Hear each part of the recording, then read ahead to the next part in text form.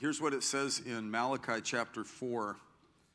He said, behold, I'm going to send you Elijah the prophet before the coming of the great and terrible day of the Lord. He will restore the hearts of the fathers to their children and the hearts of the children to their fathers, so that I will not come and smite the land with a curse. So I wrote in my margin actually a statement from the Spirit-Filled Life Bible, one of the commentaries, and it said, the close of the Old Testament is filled with the hope of unity and healing. I love that. The close of the Old Testament is filled with the hope of unity and healing. And I wrote down about generations. I'm a boomer. Before that was the silent generation, then baby boomers, then Generation X, then millennials. And I wrote down plurals. Is that right? Plurals. I never even knew that. Somebody must have told me that. I don't even know what that means. They keep naming generations. And I guess I'm a baby boomer because I'm over 28. Yeah. How many of you are over 28? How many of you are under 28? How many of you it's just a number? How many of you want me to get out of your face about this right now? Yeah. How many of you wouldn't raise your hand if your life depended on it? You raise your hand. I love you. Earlier in Malachi it says, bring the whole tithe into the storehouse. That's, in this context, the Hebrew prophet Malachi speaking to Jewish people about the synagogue and the temple. This is bumped over into the New Testament repeatedly. Tithing is for today. And it's 10%. You bring the whole tithe into the storehouse, that's the church, so that there will be food in my house. Food equals God's will, God's word, God's resources. So, I'm a product of the local church. There was a guy named Ralph Wilkerson. During the Jesus movement, Pastor Jack Hayford, Church on the Way in Sherman Oaks. There was Chuck Smith and his wife leading out there in Calvary. For me, it was neither of those guys. It was Ralph Wilkerson, who had a place at Melody Land, and which was a concert venue, and he bought it and built a church there. And then there was an outreach from it into Upland, California, and there was a pastor there he was instrumental in leading me to the Lord.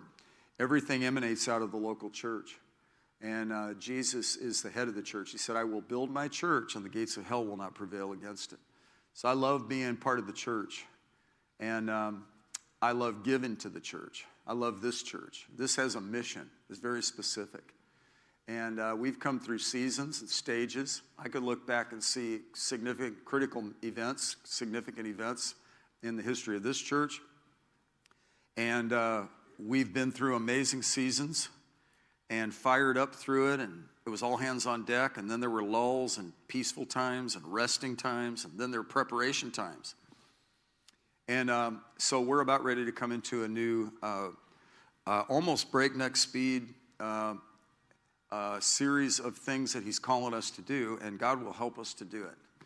So I feel prompted, and I'm working on it. We've been accumulating funds for some different things, and we're going to get ready so we have the equipment so we can go out and do what God's called us to do. So as you partner with that, give toward that, believe God with me on it, it'll be great. And just do what the Lord puts on your heart. Faith is an attitude of the mind, which is the foundation. It's the bedrock of our hopes. It's where our hope stands. And it's that which satisfies us of the reality of things yet to come. Faith is the substance of things hoped for. It's the evidence of things not seen. How many of you are believing God for great things? How many of you have kids? You're believing God for great things for your kids. I know that Al and Joyce, you have those feelings, and I do too. And you just want them to go out into the world with a really great tethering to and base on the Lord. And as crazy as the world is, we don't want them to be picked off by wolves. We don't want them to be picked off by false things. There are things that will come up that will drain people. So we've got to make sure we hear from God and do things accordingly. So God is preparing us through this global pandemic And I'm excited about what he's bringing to pass in these upcoming days. And I remember when we got in this building, and then just a few months later, that great flood of '93 hit, and it was awful. We were, along with everybody in the valley, victims of a natural disaster. But yet, because of what we know about Jesus, we shifted from a victim mentality to a victory mentality, where we realized that in all these things we are more than conquerors, right? Whatever you're facing, God has answers for your situation.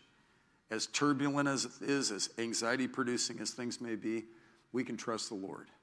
He is faithful and he's trustworthy. That sounds glib, but he is faithful to his promises. And so that's why we spend a lifetime reading this book, so we can get informed and be strengthened and understand. And I'm going to preach in a minute. Aren't you glad? And it's going to be good because I've got a good word for you. And so let's get ready to sow into the offering. And that was the musicians, I let them go because that, in fact, was the song that we were going to sing during the offering. So we got ahead of the game. So I'm going to have the staff come and bring the buckets.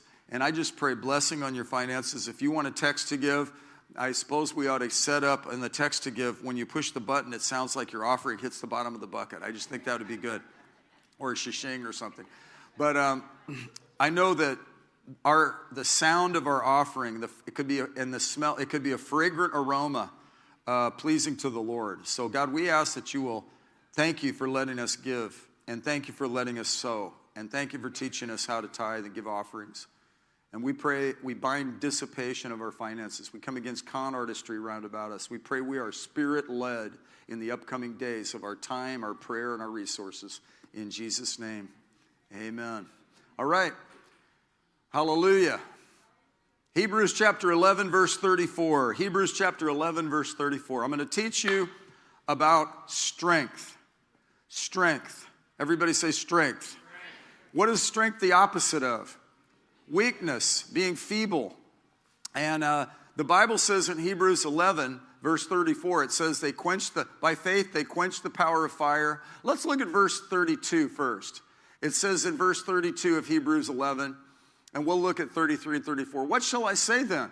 For time will fail me. See, I'm not the first preacher to be able to say that. Time will fail me.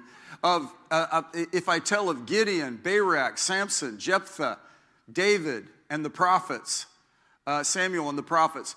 And so see, he's like, I've got so many case studies of God's faithfulness. And the writer of Hebrews is saying, I could start talking about what God did through Gideon or Samuel or David or the prophets. He goes, but he said, so he sort of itemizes generally some of the highlights of their testimony. So he says, for who by faith conquered kingdoms. How many of you think that's good? Yeah.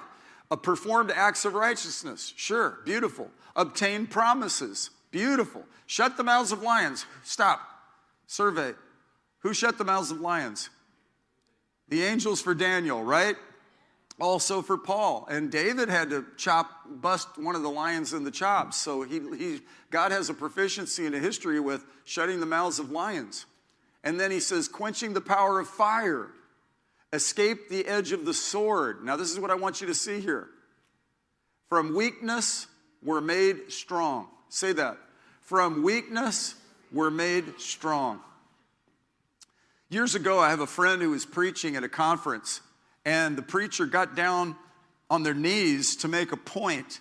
And while they were preaching, it occurred to them they had become so weakened by not working out that they couldn't get up. They had to have somebody come and help them get up.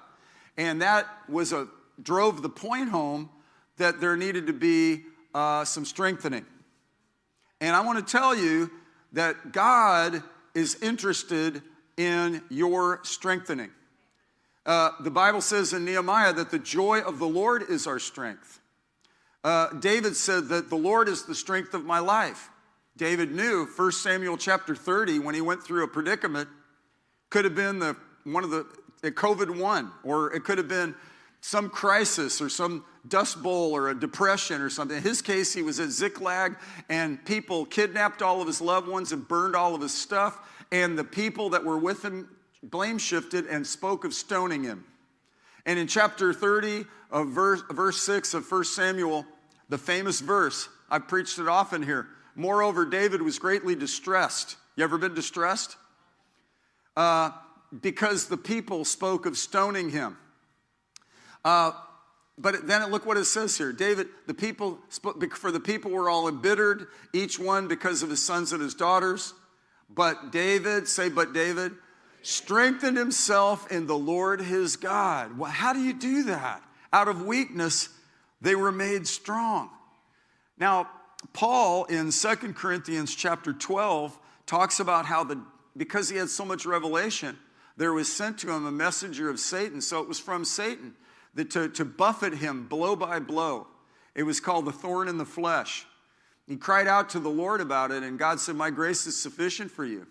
And then, in fact, it says, and we could just look at this because this is going to frame what I'm about to preach to you, so you understand that it's not self-help I'm preaching, but I am preaching that we are to help ourselves to God's help, right? Help yourself. That's what my wife said to the family when she had this gigantic, humongous cauldron of chili that we cooked from Friday all the way through Saturday. Now, listen to what it says here. He says in verse 9 of chapter 12 of 2 Corinthians, God said to him when he was crying out about the challenges, he said, my grace is sufficient for you. Say that. My grace is sufficient for you. Now say this, God's grace is sufficient for you. Say that to the person next to you. God's grace is sufficient for you. Look at this. This is a highlight right here. For power is perfected in weakness. Power is perfected in weakness. Most gladly, therefore, I will rather boast about my weaknesses so that the power of Christ may dwell in me. Now that sounds like a paradox. It sounds like a contradiction, but it's not. What it's saying is, what precedes breakthrough is admission of our need, right? What precedes breakthrough is our admission of our need. And when Paul was praying, he's saying, God, help me. And he says, I am helping you. I've got grace for you. And earlier in 2 Corinthians, it says that he's able to make all grace abound toward you, that you having all sufficiency in all things may abound to every good work. Jesus came to give abundant life. He came to bring abundance. He came to bring strength. And there's even a verse that says, let the weak say, I am strong. Isn't that amazing? Say that with me. I'm strong in the Lord and the power of his might. We're told in the book of Ephesians chapter 6 to be strong in the Lord and the power of his might. It's funny, though. You say to be strong to somebody, it's like, well, how do I do that? Well, I'm glad you asked. First of all, you realize that the joy of the Lord is your strength, and his presence their strength. His word brings strength, right? He's a strengthener. He gives power to the faint. To those who lack might, he increases power. Isn't that amazing? And so he says, therefore, I will be content with weaknesses, with insults, with distresses, with persecutions, with difficulties. For Christ's sake, he says this, for when I am weak, then I am strong. Wow. Because what you end up doing is saying, I really need God. Isn't that right, James? You go, really, I'm a piece of work. I've been around people that are very honest and authentic. And I love that. Because I think that's the entry-level way to go when it comes to really walking with God. The Bible says, humble yourselves under the mighty hand of God. He'll exalt you at the proper time. And, there's a church of the Nativity in Bethlehem in the Holy Land. And the Orthodox Church built a building there many hundreds of years ago. And the entry to the door, to the sanctuary, is the door is so short. And when I first went there in the 70s, I thought, wow, they must have been smaller then. And maybe they were a little bit, but not that much. What they did was they built the door so that when you enter in bowing. Isn't that interesting? And I think that's valid. I think that has value. And I remember the action when I had to bow down. And I had that stupid notion. It's like, well, these guys were like Lilliputians or something. They were tiny people, And no, what it was they realized, we're going to draw near to God, and you humble yourself under the mighty hand of God. And so it's humbling to say, Lord, I'm not all that, you know. It's humbling as a human being to say, I need a Savior. You guys remember when I got lost at sea in New Zealand spearfishing? Have you ever heard that story before? And so I'm out there in the water, and this is interesting about the human ego and pride and the male ego. While I'm out there and I realize I'm in a terrible situation, and the longer it went for, over an hour and a half. I got pulled so far away. Nobody knew where I was. And I had a lot of thoughts come into my head as I watched my hope shrink. I saw the islands go down, and I kept going farther and farther out. And it became hopeless in natural terms. I thought about, I thought this is what facing death is like. I thought that. And then I thought about my wife's face. I saw my wife's face in my imagination. I thought about my kids, and I thought about church. I thought about my mission and my responsibilities. And I thought about just those types of things. And I called on Jesus. My prayer life was so not complicated. It was, God, help me. And then I mustered all the brain power I could. And I said, God, please give the captain of the boat wisdom. Because the Bible says in James 1:3, it says, count it all joy when you encounter various temptations, tests, and trials, knowing that the trying of your faith works patience, and it develops endurance and perseverance, right? Those are important characteristics. So you guys, when you face challenges, you look at it and go, we're going to get through this. Say this with me, I'm going to get through this. And he says, and then it says in that context, if anyone lacks wisdom, let him ask of God. So I said, God, this captain is going to need wisdom. And I didn't know this till later, but when you go into a crisis like that, there's physiology that changes in your body. And like if you're lost in the desert or something like that, your body triggers and you start protecting your vitals. So your blood sugar changes, and all kinds of different things go on in your physiology. And one of the first things to go is sharp cognitive skill. So I was having a hard time tying knots and getting the buoys to be tight so I could put them under my shoulders, under my arms, so I wouldn't have to paddle and tread water. I at least had the presence of mind. I had these buoys with my spearfishing because the fish were so huge that you had to shoot them, and then they had to have a buoys to watch where they are because they were like 60 pounds, some of them.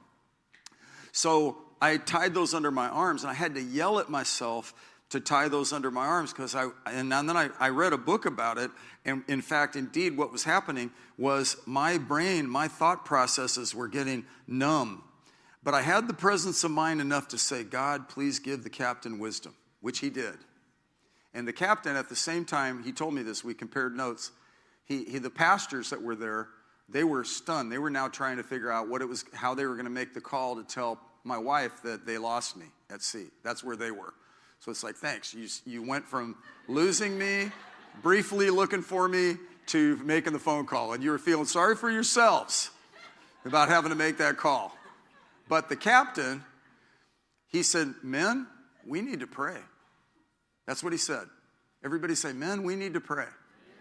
Men should pray always. And so he prayed. And then he took his boat, aimed it directly out in the open sea.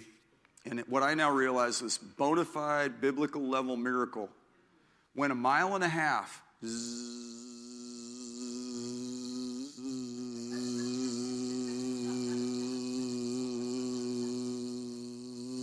for a long time. Straight out.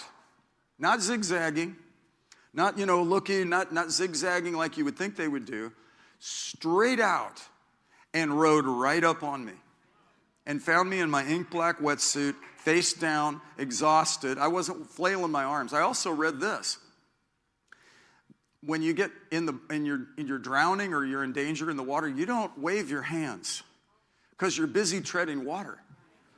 And a guy painted a beautiful painting for me, and that was the one part that was wrong, was that my hands were up. He had, because I was laying face down. So it wasn't due to any of my swimming prowess or my sophisticated thinking. I was brain numb, and I was depleted, and I was lost in the open sea. But I needed help from somebody else. And here was the other thing. I thought about God's will. I thought about my family. I thought of my wife's face I saw, my kids. I mean, in a very vivid way. The church, mission, God. And I thought about death. And then I also thought, I wish I was the one rescuing rather than the one being rescued. I'm just telling on myself. Because my male ego, in the midst of all that, I was like, darn it, I wish I was the rescuer instead of the rescuee. And that, in fact, is humanity. And yet Paul is saying, I'm just going to boast in my weakness. And that's what I appreciate about this guy. He models something. He said, be followers of me as I am of Christ. And Paul wasn't like, hey, I've got this so figured out. I am a guru in the spiritual world. I am amazing. And if you hang out with me, you're going to learn how to be a razzmatazz awesome person. No, he's saying, when I was with you, to the Corinthians, he said, I was with you in weakness and in fear and much trembling. Now, that doesn't contradict that the Lord is the strength of our lives. In fact, let's look at two verses, one in Colossians and one in Ephesians, because these are prayers we can pray. And I want to show you how Paul, out of weakness, made strength happen and caused and got a hold and got access to the strengthening of God. First, we'll go to Ephesians chapter 6. Ephesians chapter 6, chapter 3. Ephesians chapter 3, and we'll read this in the New American Standard is my translation I use. Verse 14 on through 20. It says, for this reason, I bow my knees before the Father. Now, this reason is he's celebrating the quality of this church and how he wants to supplement a good thing. And he says, from whom every family in heaven and earth derives its name, that he would grant you, according to the riches of his glory, get ready for this, put your seatbelt on, get your shouting clothes, get your dancing shoes, to be strengthened with power through his Spirit in the inner man. Can we say that? To be strengthened with power through his Spirit in the inner man. Now look at the verse the way it's laid up on the screen. It just isolates it. And let's study this for a second. Imagine to be strengthened with power through his Spirit in the inner man. Like my friend who couldn't get up off her knees, I experienced weakness after the boating accident where I broke my sternum and ribs, and it took 1.5 years to even be able to do push-ups again. And I got put in touch with this couple over here, John and Debbie Morris. She's proficient in nutrition. They own a gym. And I would walk by this guy, and he was just really buff. And I look at him and think, wow, that guy's in good shape. And, they said, hey, well, Pastor, you could work out. Well, it would be help. And I thought, I go to a restaurant to get nutrition. I go to the gas station to get fuel. I go to church to hear the word and grow in my destiny and get strengthened in relationship with the body of Christ. And you go to a gym to offset the lethargy and the sedentary aspects of society and the diminishment, and to overcome that. Now so I thought, I looked at him and I thought, that's a good goal right there. Because he's fit.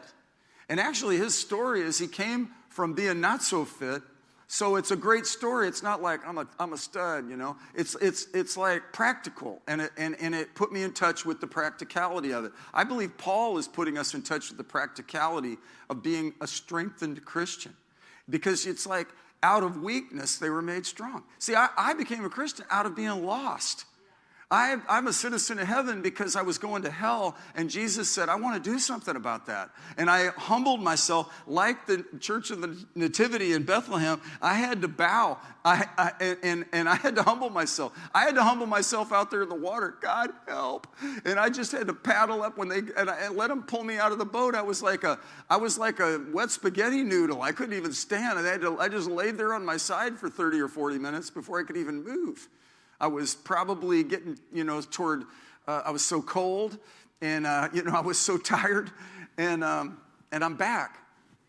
My testimony is that I could boast in my weakness. In fact, seasons of our ministry, I would say, oh yeah, that was the grace of God right there. Oh yeah, oh that happened? That was God's grace there too.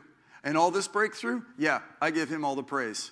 See, I had a good pastor when I was a kid, and I went out and he preached a message out of town, and he asked me to go with him, so we went. It was before either of us were married, and we were young guys, and he preached an amazing message, altar call, people came and got saved, and I was like, this was unusual, this is so powerful. He knew I prayed for him and stood with him, so he asked me to come and help him pray. And we were driving back, and he wasn't like, that was awesome, man. You hear what I said? No, he was like, he had tears in his eyes when he was driving. And he said, Jesus, I give you all the praise. I give you all the praise. I heard about that with Oral Roberts. He starts a big university. In the 50s, he had some of the most amazing, gigantic meetings, disproportionate to anything going on in society. But it never went to his head. And I'm told that he would go to the back and he would cry and thank God for the people that got healed. Another lady that was mighty for a period of time and had these miracles always made sure she knelt and gave Jesus all the credit, right? And that's not what I think I hear Paul say. That's what I get out of this guy. It's like, hey, go to the gym and be like me. It's like I came out of this, and this through repetition helped me. And I want to tell you that like praying like this makes a huge difference. I take these prayers. Yesterday, we came here and prayed early in the morning for hours and prayed these verses over you guys. I pray these verses all the time for the church, so much so that when I was younger, I took this and I consolidated all of it, and I had it typeset. I put it on a card, and so that I could have quick reference to pray these prayers out of the epistles, and praying that the eyes of your understanding would be enlightened, praying that you would be strengthened with power through his Spirit in the inner man, because by faith out of weakness they were made strong. See, weakness, the Greek word for it is asthenia, and it means feebleness, frailty, infirmity, sickness, disease, malady. In the dictionary, a weakness is a flaw. It's powerlessness revealed by an inability to act. For example, my friend that was on their knees, it was powerless. They couldn't get back up. I've fallen and I can't get up. I've knelt and I can't get up. Out of weakness, they were made strong. I believe this can happen to individuals. I believe this can be, the flames can be fanned on a marriage, and your marriage can be enriched and get past the toxicity of it. Get past the hurt of it. I believe you as a Christian, you could go through seasons where you're numb, and you could have revival in your heart that gets you back into a place where Jesus is number one in your life. Jesus is central. That's why when David prayed in Psalm 51, he said, restore to me the joy of my salvation, and then sinners will be converted to you. He said, create in me a clean heart and renew a right spirit in me. Well, that is actually available in Christ. When you and I give our lives to Jesus, we become a new creation. The old things pass away and new things come, and our citizenship is in heaven, and we have the potential as Christians to draw near to God because he, in fact, is our strength. Yesterday we had family day. We built the chili through Friday night. I'm unfortunately good at chopping onions, so that is my eternal job. So I'm chopping. And so then she said, some of these are pretty big. She pulled them out of the pot, chop them some more, chop. So we got them in there and we went to bed. We let it simmer all day. We built all night. We built the chili. The kids came over. We had a wonderful time. We came up here in the morning. We prayed. We had fun. We laughed. They had grandkids. It was beautiful. We went outside. We ran around. Kingston took Trent over to the trampoline. We just had a blast. They left in the dark, and I was so excited. I was looking at my watch. Oh, it's 7 o'clock. It's getting close to bedtime. Hallelujah. And then it was 7:30. Oh, I thought it was going to be like 9, but it was only 7:30. 8. That's crazy when it gets like that. When I was a teenager, if you told me I'd be doing that and then watching an episode of Lawrence Welk, I would have said, no way. But anyway, those of you that laugh know what I'm talking about. So I was like, everybody left. Patsy was cleaning the kitchen. We're getting things done, turning off the lights. That's what I do. I follow everybody to turn off the lights. Lock the door. I'm walking, oh, hallelujah. Every step is a step closer to my comfort in my bed and rest and sleep for the night. I'm so tired. I got to be ready for church tomorrow. And I rounded the corner, and I felt the Lord prompt me. And it was kind of like this. Hey, would you go outside for 30 more minutes and pray? And I went, click, closed the door, kept walking. How spiritual is that? Tried to walk it off, and I took about 3 steps, and I was like, oh, sorry, Lord. Yes, I will. So I didn't even tell her. I just turned around, closed the door, and went outside. In fact, she was looking for me. But I went out there and sat on a bench. It was a cloudy sky, so there were no stars. And the clouds picked up the light pollution, so it was kind of crazy, kind of brightness. It's sort of strange brightness for, around 9 at night. So I just sat on the bench, and I just began to pray. And as I was praying, it wasn't like God was saying, pray some more. You didn't pray enough. It wasn't like, you got a duty, you got so much increment prayer you got to get in as if you're a Christian. It wasn't like that. It was like, I want to get with you. I actually want to minister to you. He wants to fellowship with us. Stuff like that. So I was sitting there, and I got my phone, and I pushed the stopwatch to exactly 30 minutes. And God's in heaven going, what a devoted saint. And St. Francis and St. Augustine were going, man, he should have a halo, man. He's awesome. What a devoted Christian. But, I actually did it so that I would do 30 minutes and not 25 or something. So I sat there praying. Patsy was looking for me. I said, I'm out here praying, Patsy. She said, do you have your coat on? Which is why husbands stay alive longer, because they have wives that make sure we take vitamins and wear our coats. So I went and got my coat, and I stayed out there. Then I had my hood on, and I was all bundled up. And Steve they're staying with us while they're fixing their house. So he went to shoot baskets, and he came back, and I could hear him coming around, and I thought, I'm going to freak him out, like those videos where like a scarecrow is sitting on the porch and during Halloween, and the guy walks up to do trick or treat, and the guy moves, and the guy knocks him unconscious, punches him. So anyway, I didn't want that to happen. I didn't want Steve punching me in the face. So I said, Steve, I'm over here, and he went, ooh! So he went in the house. So I finished up my 30 minutes, and I went through things like, God, I really need you, and, you... And it was like that, and then I began to affirm things, but closeness, that was the part that came from it, was time spent in his presence, and when I finished, right at the moment I got up, and it's like, clock it out, but it was an invitation into his strength, and that's part of out of weakness we're made strong. And the example I would use is Jude 20. Jude is only one chapter. And in Jude 20, it's a famous verse. And we'll just look at it up on the screen.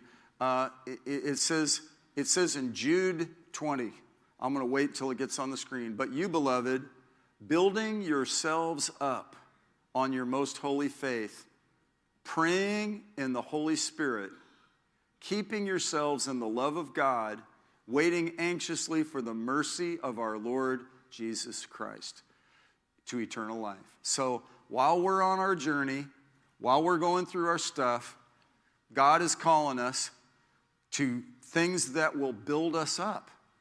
Like my goal as a preacher is for your edification. I thrive on that. I'm to feed the flock. I'm to guard the flock from wolves. Acts 20, wolves. I've seen wolves emerge through the pandemic and do wolfy things and divert Christians off their path. I'm trying to figure out how to deal with that. To guard the flock. They're deceived apparently because they would repent of it if they knew it. But God will help the saints. That's part of my duty as a pastor is to tend the flock, to guard the flock, to pray for you guys. Paul said, I pray for you night and day. And these are the things he prayed. And I didn't finish Colossians chapter 1, verse 11. But if you look at Colossians chapter 1 about this, we just prayed that there would be a strengthening of power through his Spirit in the inner man. Look at what it says in Colossians chapter 1 prayer. Colossians chapter 1, it says in verse 9, and we'll look all the way to 12. For this reason also, since the day we've heard of it, of your faith and your love and your commitment, your sacrifice as a church, I've not ceased to pray for you and to ask that you may be filled, look at this, with the knowledge of his will in all spiritual understanding and wisdom and understanding. I pray you be filled with the knowledge of his will for your life, that you will walk in a manner worthy of the Lord. How many of you want that?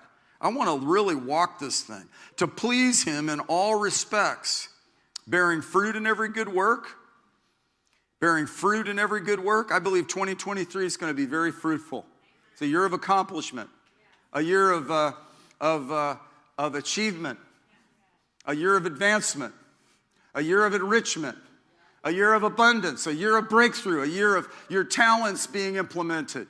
The devil's worked hard to diminish you. The devil's worked hard to divert your attention. And I believe this is a strengthener. I started going to the gym. I'd go one day a week, and I got a benefit.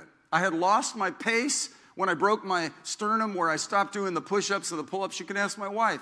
She thought I looked pretty good, that for what little I did. And I had a good sort of calisthenic thing I was doing, and I was really pleased with it. And I missed that when I went through that accident to recover from that.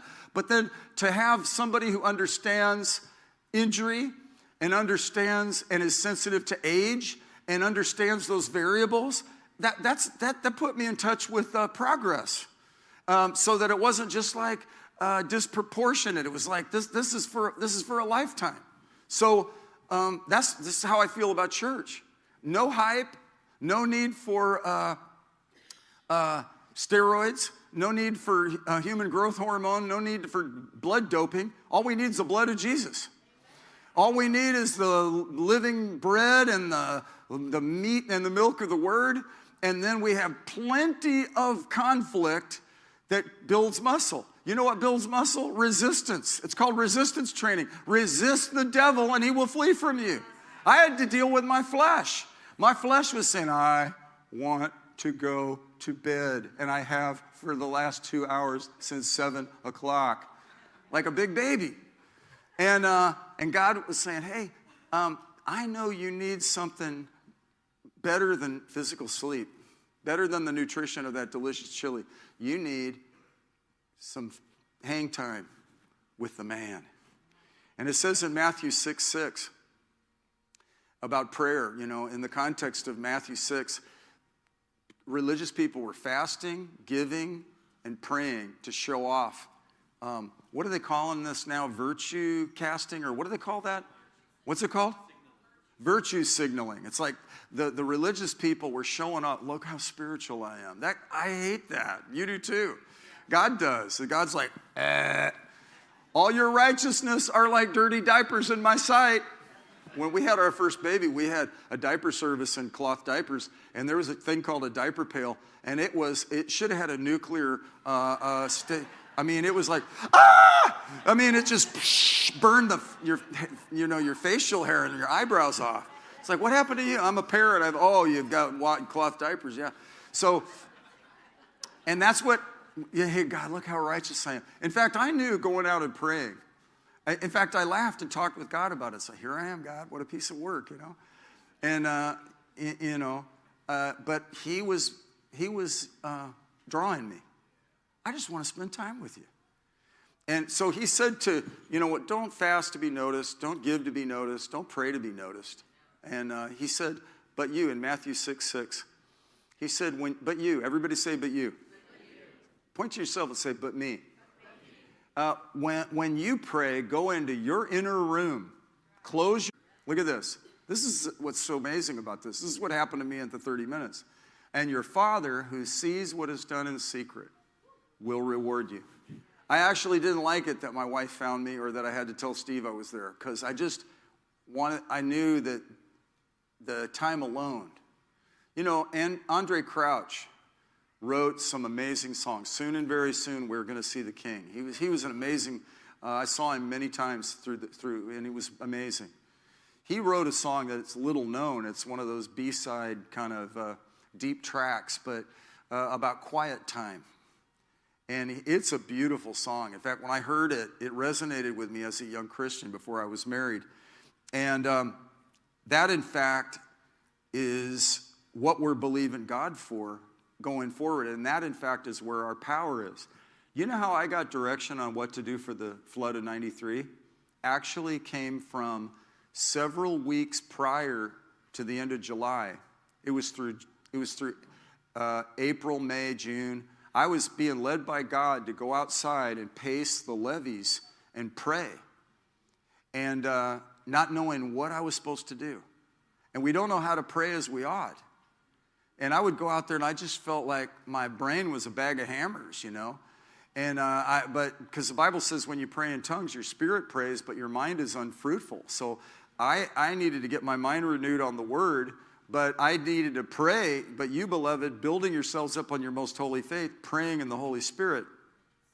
I was praying these prayers that I would be strengthened, verse 11, strengthened with all power according to his glorious might, to the attaining of all steadfastness and patience, joyously giving thanks to the Father who qualified us to share in the inheritance of the saints in light. Can I tell you, as you and I humble ourselves under God's hand, he'll exalt us. And did you know that if you crucify your flesh and do a checkup from the neck up and ask God, if this is not you, then I ask you to forgive me, I repent.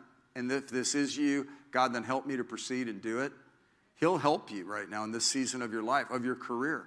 If you've had a career hiccup, God knows about it.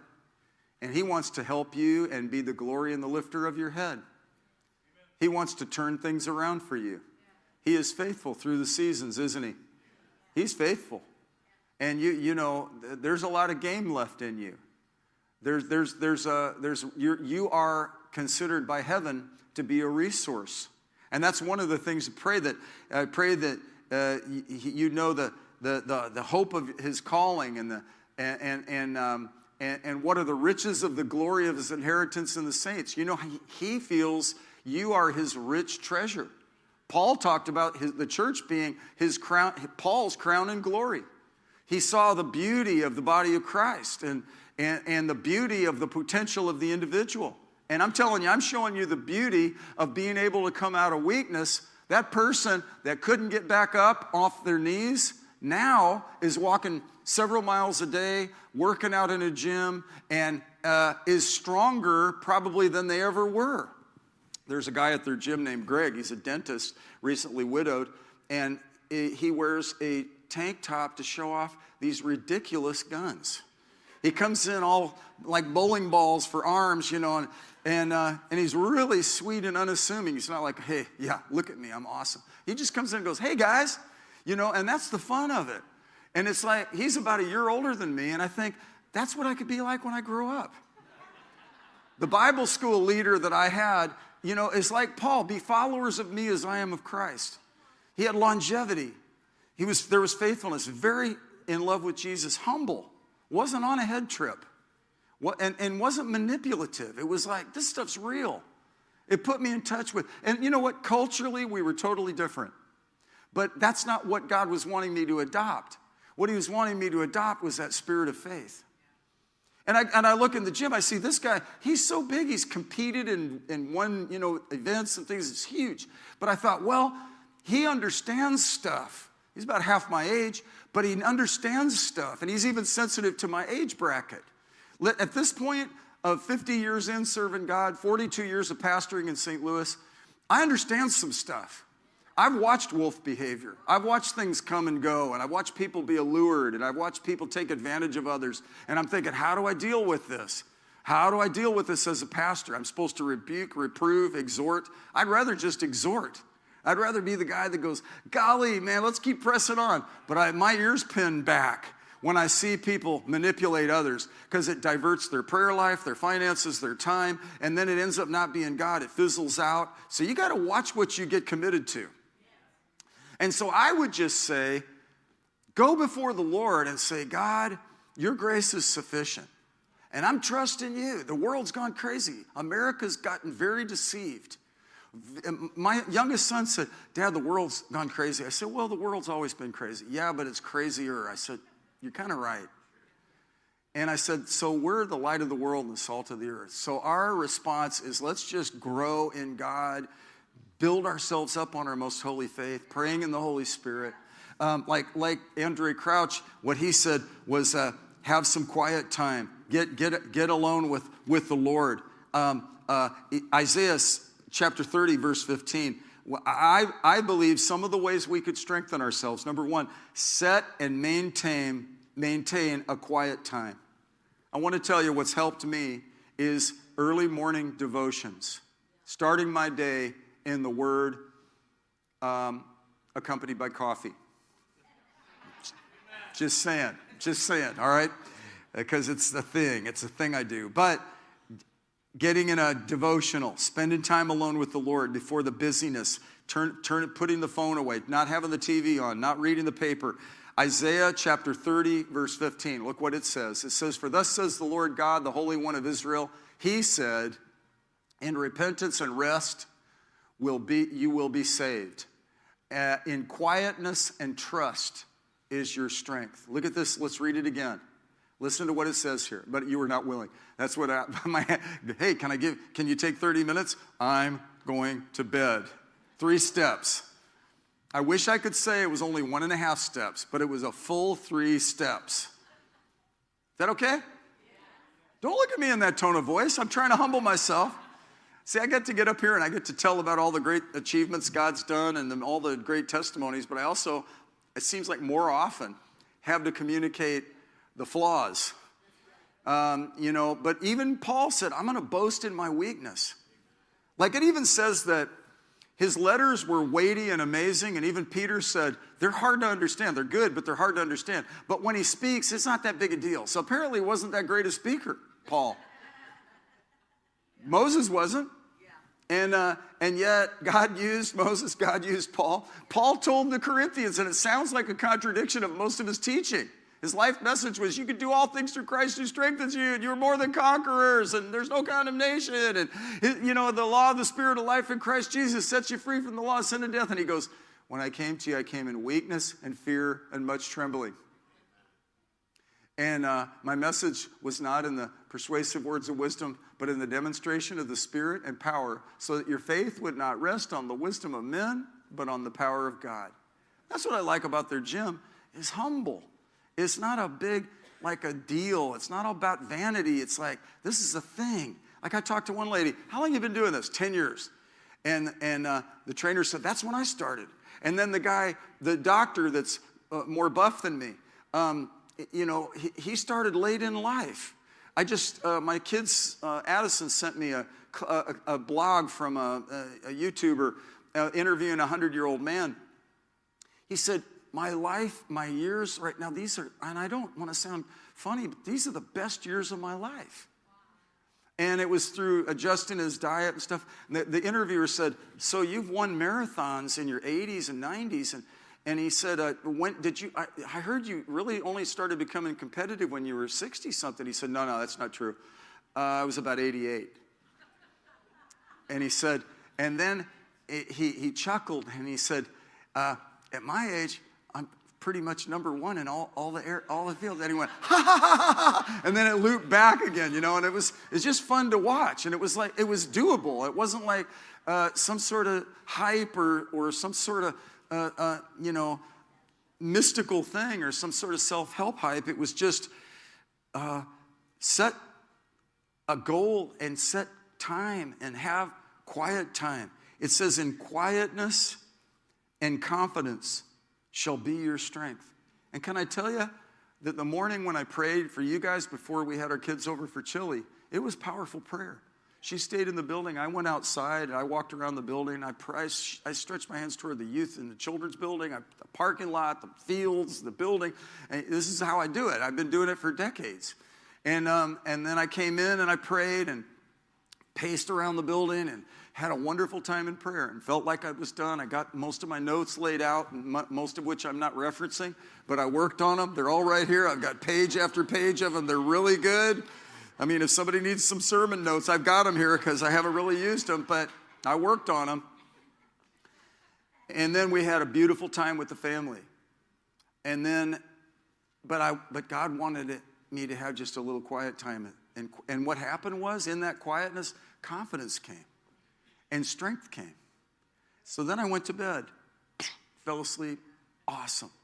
Woke up fresh, and here we are.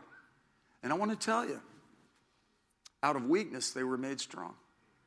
And why would that be embedded at the beginning of both of those epistles if it wasn't important? Paul prayed for the Colossians and for the Ephesians that they would be strengthened with power by his Spirit in the inner man. Why would he bother to pray that? Because God really wants to be the strength of our lives. I'll close with this idea. Ecclesiastes 3:11 says that God has set eternity in our hearts. One of the most powerful TV spots we ever broadcast over the years here from church was a video that we put together as a graphic of a jigsaw puzzle, and there's an empty spot and one piece missing. Now, this is not funny because we do puzzles, we do jigsaws on our family vacation, and we just had one, and we were doing one of the planets. And Kingston was on the other side of the table, and we were all working on it. His wife, Maddie, was working on it, and we were taking turns putting a lot of time into it. And it's fun for connection and for problem solving and hand-eye. It's good for your brain. It's like doing push-ups. And King went, "Where's that piece?" And we weren't even completed with the 3/4 of the puzzle yet. And he goes, "There's a piece missing." And he, and we went, "Oh," and he was right. There's a piece missing. Everybody say there's a piece missing. And there's a missing piece in people's lives. God has set eternity in our hearts. There's a French physicist in the 1700s named Blaise Pascal. Blaise Pascal. And he made a statement that I've committed to memory. And it's basically translated from French into English like this. There is a God-shaped vacuum in the heart of every person that cannot be filled by any created thing. It can only be filled by God the Creator as expressed through his Son, Jesus Christ. Jesus fills the gap. In fact, we used to pass out a threefold pamphlet called What Fills the Gap. You remember that? And it had, on the front, it had, does money fill it? No. Does pleasure fill it? No. Does fame fill it? No. Does achievement fill it? No. And then you turn the page, and it shows this guy with an empty spot with a butterfly flying clear through it. It's a cartoon drawing. And then it goes into telling about how Jesus is the fullness that fills all in all. And that Jesus is we're made with a God-shaped vacuum. There's a Jesus-shaped jigsaw puzzle piece right here that only he can fill, right? That's our belief. That's why we preach the gospel. That's why we are here all these years pressing in while our kids grow up and while experiences happen and we go through change of life, menopause, or we have issues or job changes or society goes weird or we go through dark seasons of anxiety or depression. And it's like, God, yet, like David said, I was young and now I'm old and I've never seen the righteous forsaken or God's people beg for bread. Did I say I'll close? I'll close with a story. Israeli violinist Itzhak Perlman. I remember seeing him here in town. He was hit with polio when he was a child. So he walks with crutches, those metal crutches with a grip on the back. And he came out as a guest soloist here years ago. And when he came out, he walks out on the stage. Stages in symphony halls aren't made for big line array amplified speakers and boom boxes. They're made for acoustic resonance. And so the stage is almost like a drum skin. And that's why when Beethoven started losing his hearing, he would lay on the stage so he could hear the vibrations or put his head on the vibration of the top of the piano. It was made the same way, the vibration board. So he would come out, Itzhak Perlman, and he had a severe case of polio, which caused him a serious limp. And he would come out and he would, I guess for dramatic effect, throw his crutches down, and he would let them fall on the wooden floor, and it would thunder through the building. It was shocking, but it was such dramatic effect because it was like, now I'm free. I'm going to soar on wings with my music. I'm not going to let my experiences of my childhood hinder me. I'm not going to, but it does inform me. It's made me pursue excellence. And in fact, I saw him here do that, but in New York, when he was playing vigorously, he's a very vigorous player, one of his strings broke. And when one of his strings broke, instead of stopping everything and, being like a prima donna, I remember watching one of these award shows, and one of these singers whose names I won't mention went into it and didn't do it right, stopped everybody, and it was just creepy because it was all about her making sure she looked right. But Perlman didn't do it. He played through injury like so many of the Cardinals, and he decided to improvise. And when one string breaks, the others kind of go a little bit out of tune. So he had to adjust his fingers. And through that, he just decided to improvise. And so in that what would have been a moment of defeat, he turned it into a moment of victory. And he had challenges in his life he knew how to overcome. And so your challenge is also to get you to use the resources you need to adjust and recompose and innovate and prevail when you're confronted with all your respective challenges. You're designed and made to be more than a conqueror. As an overcomer, your strength is in God. It is not in yourself. And in fact, weakness isn't really anything. Weakness isn't really anything. It's just the absence of strength. So let's get strong in the Lord. Let's learn how to strengthen ourselves with might and power by His Spirit. Let's learn to enter into His gates. If He tells you to spend 30 minutes, get your stopwatch and go and hide out and pray, turn your TV off, and spend time with God. If He tells you to read your Bible, get your Bible. If He tells you to underline it, underline it. If He tells you to go to church, stay in church. Don't drift off. If con men try to manipulate you, rethink it. Be led by the Holy Spirit. Come on, let's get up on our feet. I'm done. Hallelujah. Woo! That was good. Pastor Jeff, have you finished? Well, at my Bible school, they taught us how to start sermons. They never taught us how to finish them. So now lift up your hands and say, thank you, Jesus. You, in fact, are the strength of my life. Say it. The Lord is the strength of my life. Say this. The joy of the Lord is my strength. So what did I say? Pick a quiet time. Spend time in prayer. Spend time in the Word. That's it. I go to the gym. He said, you gotta do some cardio. You gotta do some resistance training. Simple, right? But just do it. Everybody say do it. Look at somebody next to you and say, you look 50% stronger than you did when you came in here. God bless you guys. Have a good afternoon at the mention of His name. Hallelujah.